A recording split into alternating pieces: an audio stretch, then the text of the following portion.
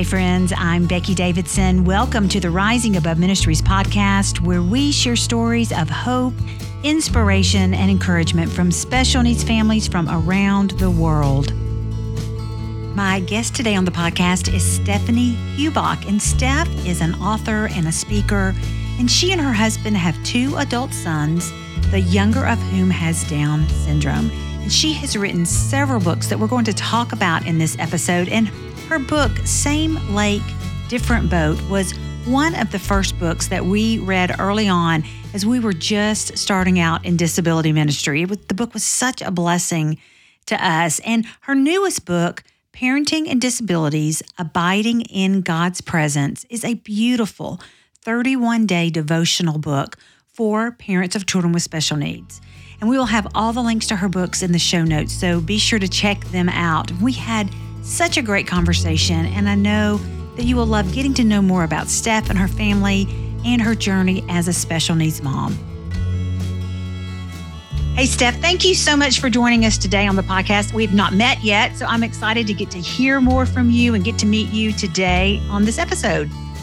Thank you so much for having me, Becky. I'm really looking forward to this. Like we said, as we were warming up for this a little bit, it's really nice to at least meet each other, through Zoom and be able to just, see each other face to face. As we've known about each other's ministries for a long time. So, well, I've known about you for a very long time because you have a book out that we're going to talk about later, but that was the go-to book for us when we were looking at disability ministry. And so I've heard of you for years and I've read, your books. And so I know a little bit about you, but would love for you to introduce yourself to our listeners for maybe people who haven't heard of you and don't know about your amazing book. So tell us a little bit about you, where you live, about your family, and all the things we need to know. That'd be great. Thanks. Oh, my family lives in Lancaster County, Pennsylvania, the home of the Amish, right? If you're not, I was going to say, wow, yeah. With the East Coast. So our biggest driving obstacles are buggies. So anyway, I have 2 adult sons. Right? My husband, Fred, and I have 2 adult sons. Our oldest son, Fred, is married to Cecilia, and they live in Washington, D.C., and have our granddaughter, Caroline. And we always say we're over the moon for Caroline June. So we are the obsessed grandparents who are expecting, we're expecting with them, right? No, exactly. No, come on. Expecting twins this fall. So that's going to be the big excitement in our family. Our younger son, Tim, is our son with Down syndrome. And he lives at home with us in his own apartment at our house, and he loves being Uncle Tim, right? Tim works full-time, no, not full-time, he works part-time at a local grocery store as the cart guy. So his nickname is Cart Man, and he's absolutely beloved by his customers, right? And he works at a doctor's office one morning a week as well, and plays in the praise band at church. So oh my goodness. He has a very full life. He loves his life, and we love him. He's, can't imagine our lives without Tim. So, and if you look back to those early days, he's an adult now. What were those early days like for you? When you're just finding out about the diagnosis, did you know when you were pregnant, or did you find out at birth? And what were those early days like? Yeah, no, I didn't know when I was pregnant. I chose not to do the AFP test, right? And so Tim's diagnosis was quite a surprise, right? At birth. And our best friends had not 1, but 2 kids that were born with disabilities. So we had the blessing of really close friends who had walked this journey in a different category, right? Right. Disabilities. But, and that was just such a gift to us. And I think the things that were just so helpful, we're just really trusting in God's sovereignty, right? Oh, that God is great and God is good, right? So that none of this happened. Tim's extra chromosome wasn't because God was asleep at the switch, right? That he had a good plan for Tim's life and for ours, right? And so stepping out in that in faith while actually grieving, not grieving Tim's arrival, but grieving our massive change in expectations, right? Of where we thought we were going to be headed, right? With child number 2 and where we were actually going ahead. So Tim had a variety of different medical issues, as many kids with Downs do. So the first year we were in and out of the hospital quite frequently, and just a whole different world, right? Yeah. And parents who have kids with complex medical diagnoses. I'm sure your son has been included in that group, right? If you have seizure issues, and right, it's just a whole new world. It is a whole new world. And if you look back, did it take you a while to get to that place of like seeing this is God's absolute best for us? Or was that just a natural progression, or did it in time? Did it just kind of take time to get to that place? I know for us, it took time. Like we had to process through and we had to grieve and do all those things. But boy, there was such freedom when we finally got to this place of acceptance and going, okay, God, we don't get it. We don't necessarily like this. This is our story, but we accept that this is your story for us. Yeah. Yeah. I think when you talk about the grief issues, and again, they're not about the child, they're about a change. Exactly. Yeah. Right. I think if you think about the grief part of it, and I'll get to your acceptance question, right? No, you're good. The grief part of it kind of ebbs and flows, right? So I found totally. I went through this intense thing early on, worked through that in Tim's first couple of years, right? And then kind of hit a much more adaptive, which I think would be part of acceptance, right? A much more adaptive kind of phase. And I wouldn't say, and I think this is different for different personalities too, right? Because I wouldn't say my personality is naturally adaptive. Some people are just natural flexors. I don't think that's the way I was wired. God had a good work to do in my life that way. But then when we hit puberty, for example, that was a tough one. I mean, I kind of did another nosedive for a little while. And I think it was, going through this process of realizing, it's one thing to have this really cute little guy with Down syndrome, right? Who everybody thinks is the cat's meow, right? And knowing that we were moving into a phase where that people would see Tim differently, because he'd be someone who they saw as an adult with an intellectual disability more than a cute little kid with Downs, right? And so I had kind of worked my way through that. My husband quasi-retired a couple of years ago. He's running his own business now, but now we're kind of entering into that phase, and that there's a whole different level of that with adulthood and aging parents and kind of juggling all the pieces to that, right? And so I think a lot about acceptance is the time, right? And I think God's okay with the time. Right? Yeah. He's very patient with us, right? Because I think what happens when we rush people through the process of acceptance, I think I have a little phrase in Same Like Different Boat that says, rush resolution results in resignation, right? Resignation is a bad place to end up. That's a very different emotional and spiritual spot, right? Yeah. Than acceptance is. And so I don't know, that's a little bit I want to round the park on you on that question. No, it's so true though, because I think so often it's a process. And for everybody, it's like you said, everyone's going to process through it differently. And it may take some people longer than others. And yet we all know, all special needs parents know that grief is going to come back up. Like you said, when you hit puberty, when you hit those other milestones, that it's a continual process of grieving those losses, those things that we thought were going to be and then are not. But I think as we get older, that time frame, at least for me, the time frame of being in that deep sadness shortens and so that we're able to process through. But it's like I said, we talked a minute ago about your book. There's a reason I said boat there, but your book. We do have a boat too, so that's okay. We can talk about that. There you go. We can talk about that too. But your book that you wrote, Same Lake, Different Boat. And like I said, that was probably one of the first books that we read from the perspective of a parent of a child with a special need. And what a gift that was for us as we were starting out on this journey, as we were looking at starting Rising Above. And I love in your introduction, you talk about that this book is a vision for the future, not about the pain of the past. And it's like letting parents, you talk about laughter and the importance of laughter and that your family loves to laugh. And so share a little bit about your heart behind this book, why you wanted to write this book, And then you just were sharing with me a minute ago, you've updated the book and there's new chapters. So for anyone who maybe has read the book in previous years, you have a whole new updated version. So share about the book and your heart behind it. It's kind of interesting. Sometimes people will ask me, "Oh, did you always want to be a writer? I always want to be an author." And I said, "No, it was never in my it was never in my plan." And so, but we were in the middle of doing a lot of disability ministry at our local church in order to try to figure out how to think through some of the issues associated with making the gospel more accessible to people with disabilities and their families, right? So that we could be more instrumental in our denomination. That was kind of we felt like it was our calling. And so in the process of just doing that, I just kept answering questions for people. And finally, I just had enough people pester me that you need to write some of this down, that I wrote it. And I thought, well, I don't know how to write a book, right?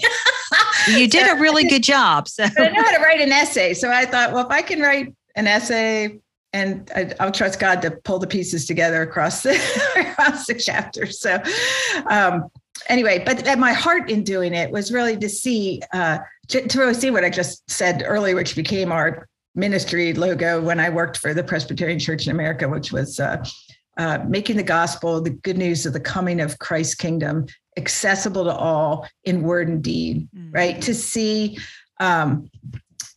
the good news of God's saving grace to be accessible to everybody, right? Because we don't realize the extent to which Christ went to make a relationship to the Father accessible to us, right? Then we don't really understand God's grace, right? And if we do, then we really realize what a relatively small amount of sacrifice or adjustments that takes, right, for us to do the same thing for others. Right. And so, and learning how to rethink how we do church in a way, one of the chapters I have, and I know we'll talk about the devotional later. One of the chapters I talk about in the devotional is this idea that you don't have to fit in to belong, right? That if you're already, if you belong to the body of Christ, you belong to the body of Christ, right? And so, you don't have to fit in to belong. It's the church's role to really continually look at how do we do church in a way that really honors all the members of the body, right? And Paul talks a lot about that in Ephesians 4, 1 Corinthians 12, Romans 12, right? And you kind of get that picture of the just the necessity of the variety of the body parts, even the ones that we would think are less honorable, right? Or less valuable, that God sees them as highly valuable, right? And again, the whole issue being our perspective of other people, not the person themselves, right? It's our perspective that has to change. So actually, I wrote the book to try to be a gospel-centered perspective changer, right? Yeah, and that's you, and you have. I mean, that's, like I said, that was for us so life-giving to us to read of another family and hear the stories, and just to know that, I think we were talking earlier, just you and I personally, before we got on here, about, our kids, and that God has created them to have a role and a purpose in his kingdom, just like us. They have things to do just like we do. I think it's so easy to sometimes forget that. And so pointing that out, and that's some of the things I love about your second book, your devotional book, is looking at some of those things at the deeper level. And so your second book that you have out, I'm going to pull it up here because I want to get the title right, but it's Parenting and Disabilities, Abiding in God's Presence. And it's a 31-day devotional to walk through families. And it's beautiful. I love how it's laid out. You've got scripture and a devotional thought, and then reflections, and then an act, like something that for us to put into practice. And but I love what you wrote. You said, parents don't need another how-to book. We need a who-to book. So explain that. What do you mean by that? So it's, as you well know, as a parent of a child with a disability, right? We're always either seeking or being taught different methods for, right? Methods for behavior management, methods for getting resources, right? Methods for connecting, which are all well and good. The how-to part, you couldn't do this world without the how-to part. But the most central piece, right, to doing life for any reason, right, is the who part, right? Mm-hmm. To whom do we go, right? Yeah. Where is the absolute center of our existence, right? Mm-hmm. Where's the power source, the fuel, right, of our lives? Where is the focus, right, of where we set our sights, every day and throughout the day? Is it God himself, right? Or is it all these other things? And I think, so the whole point of the book is to try to drive us back to God in Christ, right? Yeah. And just really say, wow, it's so easy to get, again, distracted, not that those things aren't appropriate, but into all the activities of caring for a child with a disability, that we forget that God is truly present with us, right? And that we can lean into that. We can abide in that, because it is, if you step back and look at scripture, it is the overarching theme of scripture from Genesis to Revelation, right? Is the idea of Emmanuel, God with us. God with us, right? Yeah. And that's the most important thing we can, as parents, all, like you said, the therapies and the books and the how-to, those are important pieces of this game, of the thing that this journey that we've been called to. But it's the abiding, it's the allowing God to lead us. That's truly going to be the only thing that's going to get us through. And allowing him. How have you seen this play out in your life as you've raised your son? How you've seen that abiding play out in your journey, in your story, as you've raised your son? That's a really good question. I think in some really, everybody's wired differently, right? So I think in terms of how in working on this book, for example, and how I really came to see what that theme looked like across scripture, right? And I don't mean this to sound too esoteric, right? And then to just see how that drilled down into these really practical ways, right? So let me just give you an example out of the book, and then I could give you an example out of that. So that, I have all these different areas where I talk about different gifts of God's presence, right? And I start out with the first one. If you look at this from Genesis all the way to Revelation, right, at the beginning and creation, that's the gift of unearned value, right? So that whole section would talk about things like image bearing, right? And the idea that every person has agency, that we have nothing to prove, all those things on a really practical level, right? When I understand that God is with me as an image bearer, right? And he's with my son as an image bearer. And that's what gives him dignity. It doesn't give him dignity that he's got a job. It's Beautiful. Nice that he has a job. And I'm glad it's an expression of his gifts, right? But it's not the core. It's not the core of his dignity. It's not the core of his identity. The core of his identity is exactly the same as yours and mine, is that he is an image bearer of the living God, right? That's such a huge thing to get our heads around that. Yeah. And it changes everything about the trajectory of where we go from there, right? And again, that may sound, I'm trying to think if I can drill that down. It helps in 1,000 ways, right? So let's say that you were in Walmart. Let's say I was in Walmart when Tim was younger, right? And he was just having an emotional kind of meltdown or something, right? Regardless of the looks I might be getting, looks of judgment from other parents or staff people there, right? If I can remember that my son is an image bearer of the living God, who may not be reflecting God's character incredibly well in the moment, right? But it's still there, do, right? Yeah. That's the whole point. None of us do, right? Right. And so, and that I'm an image bearer of the living God, right? So and that we have nothing to prove about our values. I don't have to prove that I'm the perfect parent. I don't have to prove that my kid has the perfect social skills, right? I mean, I don't have to prove any of that. And so there's a freedom that comes with that, because that solid steel core of identity is that God has chosen, knowing what we do with it, right? has chosen to give us his identity, right? His image, right? As the very thing that centers us, right? in terms of how we view ourselves, how we view our role in the world, what we view as important in the world, right? And so that's one just tiny sliver example. That's beautiful. And, when I was thinking about, as you were talking about that, like you were talking about your son has a job and he works at a grocery store and is the bagger, or the cart guy at the grocery store. And so just the interactions that he has with other people, that is such a beautiful example of an image bearer. He's out there, he's doing his thing. He's not worried about all the things that we're worried about. Isn't that a wonderful thing? I sometimes would love to be in my son's world where I don't have to worry about those kinds of things. But have you seen him play that out? I mean, I'm sure you've instilled that in him, that he is an image bearer. And how does he then play that out in his life in all the different jobs that he has and the things that he does? Sure. No, that's a great question.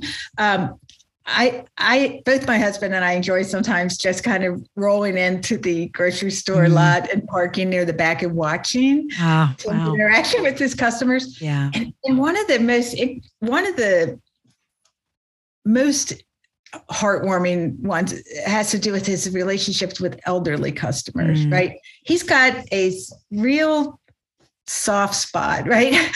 For the elderly customer. And you can tell that a lot of them have a soft spot for him, right? So you'll see them put their arm around him and talk to him, that they just know him, right? He's a very familiar face in their life. They know they can rely on him. He'll be polite. He'll help them carry their groceries, to put them in the car, right? And he also has this incredible desire to just really do his job with excellence, right? So he won't let a customer go anywhere in that parking lot with calling out, "Welcome to Martin's," right? Oh, so sweet. And I think people feel they feel noticed, right? They feel valued, they feel loved, they feel cared about. And so I think while I may have taught Tim what it means to be an image bearer, I think Tim regularly teaches me how to be an image bearer, right? Yes. I know exactly what you mean. Yes. Yeah. And don't our kids, they're the best teachers. I learned so much from my son who is nonverbal. He teaches me every day. And it's just such a beautiful thing. And one of the devotionals that I love was when you were talking about, I think it's day 29. And you're writing about Tim and you're talking about he has an apartment in the downstairs and that you can hear him praying, that he loves to pray. And you talk about him praying for his brother and share about his prayer life, because I think so often, even my son who's nonverbal, he loves to pray. This morning, as I'm walking out the door, I was leaving with a new caregiver today. Mom's a little nervous, and I'm like, we were praying and he, whenever he's praying, he'll say, which means yes, or means more, or it's kind of his affirmative answer. And so I'm praying and he's like, he's agreeing and he's praying right along with me. And people might look at my son and go, but he's nonverbal. He doesn't know how to pray. Oh, yes, he does. And so talk about your son and his prayer life and how that has been impactful for you and the other people that witnessed that. Can I say something about your son first? Sure. I was just going to say, I love that because you know how the scripture talks about how the Holy Spirit interprets our groanings, right? Okay. I'm going to lose it right here. Yeah, go ahead. That's beautiful. Yeah, keep going. For the nonverbal person, right? Who we have no idea what the depth of communion of the Holy Spirit with that individual is. So we ought not ever minimize that, right? Because you agree totally. How much more it may be than us. And we are promised by God that the Holy Spirit can and will interpret our groanings, right? And the first time somebody used that with me personally was when Tim was in the hospital with bacterial spinal meningitis and was on his deathbed as a baby. And I told the guy, it was a friend from church, I can't even pray. He said, you don't have to. The Holy Spirit will interpret your groanings. But I think the same thing is true for people who are not able to communicate verbally, right? With us, there's no limit, right, to them communicating with God. So, and vice versa. Yes, right? I could not agree more. Yeah. So about Tim, I am constantly amazed at Tim's prayer life, and it puts mine to shame, right? Yeah. I mean, because he will let his dinner get cold every day of the week, right? Because to him, that's when he sits down and he will pray for the needs of friends, family, anybody at church, right? And heartfelt, sincere prayers, right? And so it's just a beautiful thing. And Tim has this very unvarnished faith, right? Mm-hmm. Yeah. That he authentically, here's the whole thing, right? We have to tell each other how to abide in God's presence. Our sons already naturally. They already know how. Exactly. We need books to teach us how, and they already know how. Yeah. Right. And so, because his faith is much more unhindered, right? His faith is purer than mine. He doesn't have to remind himself that God is great and God is good, right? It seems to intrinsically rely on that without fail, right? And so again, I say he's just puts me to shame. And it's just, his prayers are beautiful. And the things that he notices about in the lives of other people that I'll hear him praying about, right? That I don't even realize that he's even thinking about that. Wow. Right.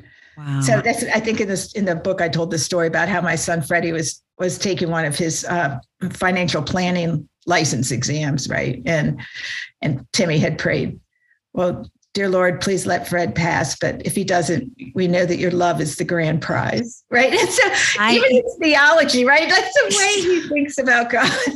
So beautiful. So beautiful. Yeah. I loved that. And so, yes, you need to get this book because it will walk you through and these beautiful examples of God guiding us. I love the end you talk about parenting a child with special needs can be so isolating. I deal with that a lot on the weekends when it's just John Alex and myself. And, like I went all day Saturday and didn't have a conversation with anybody other than John Alex. I mean, that's a norm for us a lot of times. But you talk about, but God is with us. Emmanuel, you mentioned that earlier. God is with us. And so why is that so important for us as parents to get that deep down in our hearts that God is with us? Because I think this, and again, as believers, this can sound trite to somebody who has not experienced the transforming love of God through the grace in Christ, right? But he really is the answer, right? He really is. For everything, He really is the center and the end run, right? I mean, of all things. And so when, like you said, even when you have a day where you may not hear from another parent, another family member, you may be spending the day talking with your nonverbal son, right? God is literally present there with you. You are not alone, right?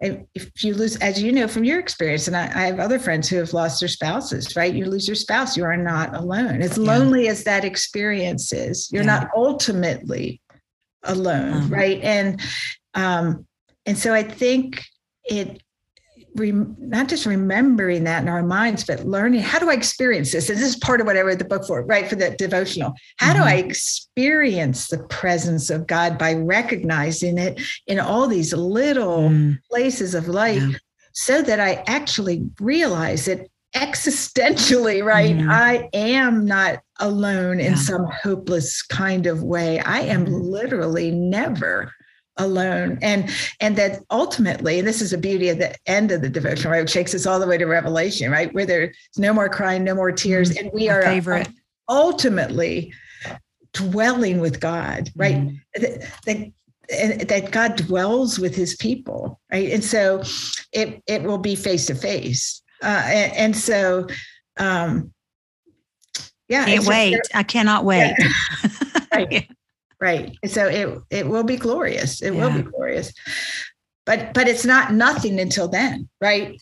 Correct. Right. The very same God is very still here, much present with us right now. Yeah. And I think if we can grasp that and then on those dark and hard days, because they're going to come, we all are going to have the dark and hard days in this journey. And but that reminder of like, no, God, you are here. I am not alone. And saying that, I mean, like I will often just say that out loud over and over again. You are here. The world maybe looks like it's going crazy right now, but you are still in control. You are still in charge. And just for just almost speaking to ourselves, those truths, those facts, those things that are true things of God never leaving us, never forsaking us, that having his word so deep in our hearts that when those moments hit, we can have that at the ready to remind ourselves of his truth. Right. Absolutely. Yeah. So you are a research fellow in disability ministry. That's a big title, research fellow in disability ministry. So tell us a little bit about that and why you're so passionate about disability ministry, about helping churches come alongside and help our families on this journey. Well, yeah, don't be intimidated by the title. They had to call me something. Right? Yeah.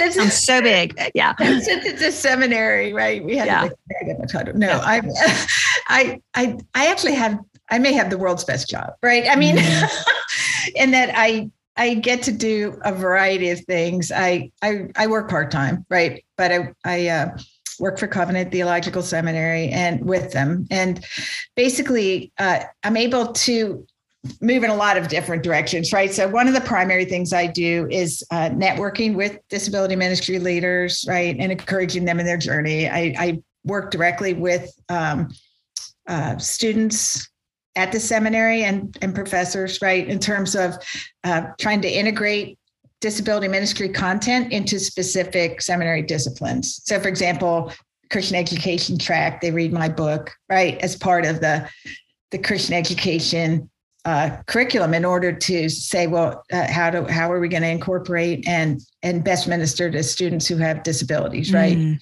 I work with the counseling department, right? The same way. I've and I don't teach a separate class. I am in. They decided the best way to do it is to embed me in multiple classes where you get the broadest exposure. There you go. Yeah. Seminary students, right? So I've also done apologetics and outreach, been involved in those classes. Which is more, right, the foundations of why we believe what we believe and how we speak into culture, right, with that. So, and disability culture, one example of that, right? So the other thing, I go on the campus. I live in Pennsylvania, but the campus is in St. Louis, right? Okay. So I go out for a week a year and I speak in chapel and I offer a ministry lunch, which I always follow with a long Q&A, which is really fun to do because students have a lot of really good questions, right? Yeah. I hang out in the student center all week and have these conversations with these up and coming, pastors and counselors and Christian ed leaders. And it's a great experience. And the other big thing, I do a lot of writing, right? Yeah. So the books, I write for a lot of blogs. I write for the Gospel Coalition and for By Faith magazine this year as well. So you were busy and also, helping with your son and all those things. And we will be sure to put the links to your books for sure in the show notes so our families can check them out. And, our theme this year at Rising Above is restoration. And so we're looking at ways that we can allow God to bring restoration into our lives. So what now? What are some things that you're doing where God is bringing restoration into your life? That's a really good question. I was discussing this with my husband this morning because I knew you all were going to ask me this question. Yeah. I said, I think one of the biggest ways, things that has helped me, and this will again sound so simple that how could anybody get this? It's just remembering that I'm not God, that He is. Yeah, that's huge. What are you talking about? That's huge. Yeah. Right. And so remembering that I'm a finite human being. So while I can, as there are a lot of moving parts in our life at this point, at this age, the age that my husband and I are, and how can I love the people to whom I have responsibilities well, yes, without necessarily feeling responsible for outcomes, right? And so embracing finiteness because God already has a plan. Right? Yeah. He will very faithfully execute it with or without my assistance, right? Yeah, I hear you. And then in the same vein of finiteness, then recognizing that this is like part 2 to that question, is that we're integrated persons of body and soul, right? So it's so easy as Christians. Sometimes we separate those things like, well, the soul's important, the body's not, right? But that's actually a very Gnostic way of thinking about humanity. That a really biblically centered view says, well, we're integrated people of body and soul. And so it's important to have my quiet time. That's a very important thing to do. And I don't do it as often as I ought. And Tim is a good example to me that way, right? So I do need to have my spiritual, right, food, so to speak. Right? I also need exercise, right? I also need to live at a healthy weight and eat reasonably, right? And so I need to live within my limits so that I can live in a healthy way. And sometimes that means trusting God with more, right? And holding on to less. So that would be, and now I don't know if that really fits the quality of restoration, but I think it is. I think it's actually at the heart of restoration, because the more I find myself white knuckling life, right? Yes. I both my hands and my heart and my very spirit is not open to restoration, right? Yeah. And so, that would be my answer for where I am right now. That's great. Love that. And yeah, the white knuckle, I think so often that as special needs parents, we want to hold things so tightly and feel like we're in control. And if we are in control, then everything is safe and good, which is actually a lie. When we can release it and just trust God, it's beautiful. Well, thank you so much for your time. I appreciate you sharing part of your story with us and sharing your insight. And check out these books, listeners, because they are great and just such a great way to help guide parents as they're starting this journey, as they've been on this journey for a long time, especially the devotional book, just refocusing on Emmanuel, God is with us, abiding with God, all of those things. So Stephanie, thank you so much for your time and being with us today on the podcast. Thank you so much for really the honestly deep privilege of doing this. I really consider it an honor to be asked to do this. Thank you very much. And God bless you in your work, Becky, and God bless you in your life with your son as well. Thank you. Thank you so much. Thank you for listening to the Rising Above Ministries podcast. If you like what you hear, please take a minute to leave us a rating and review. This helps others like you find our content more easily. You can learn more about how Rising Above Ministries is encouraging the special needs community by checking out our website at risingaboveministries.org or by finding us on Facebook and Instagram. We look forward to connecting with you.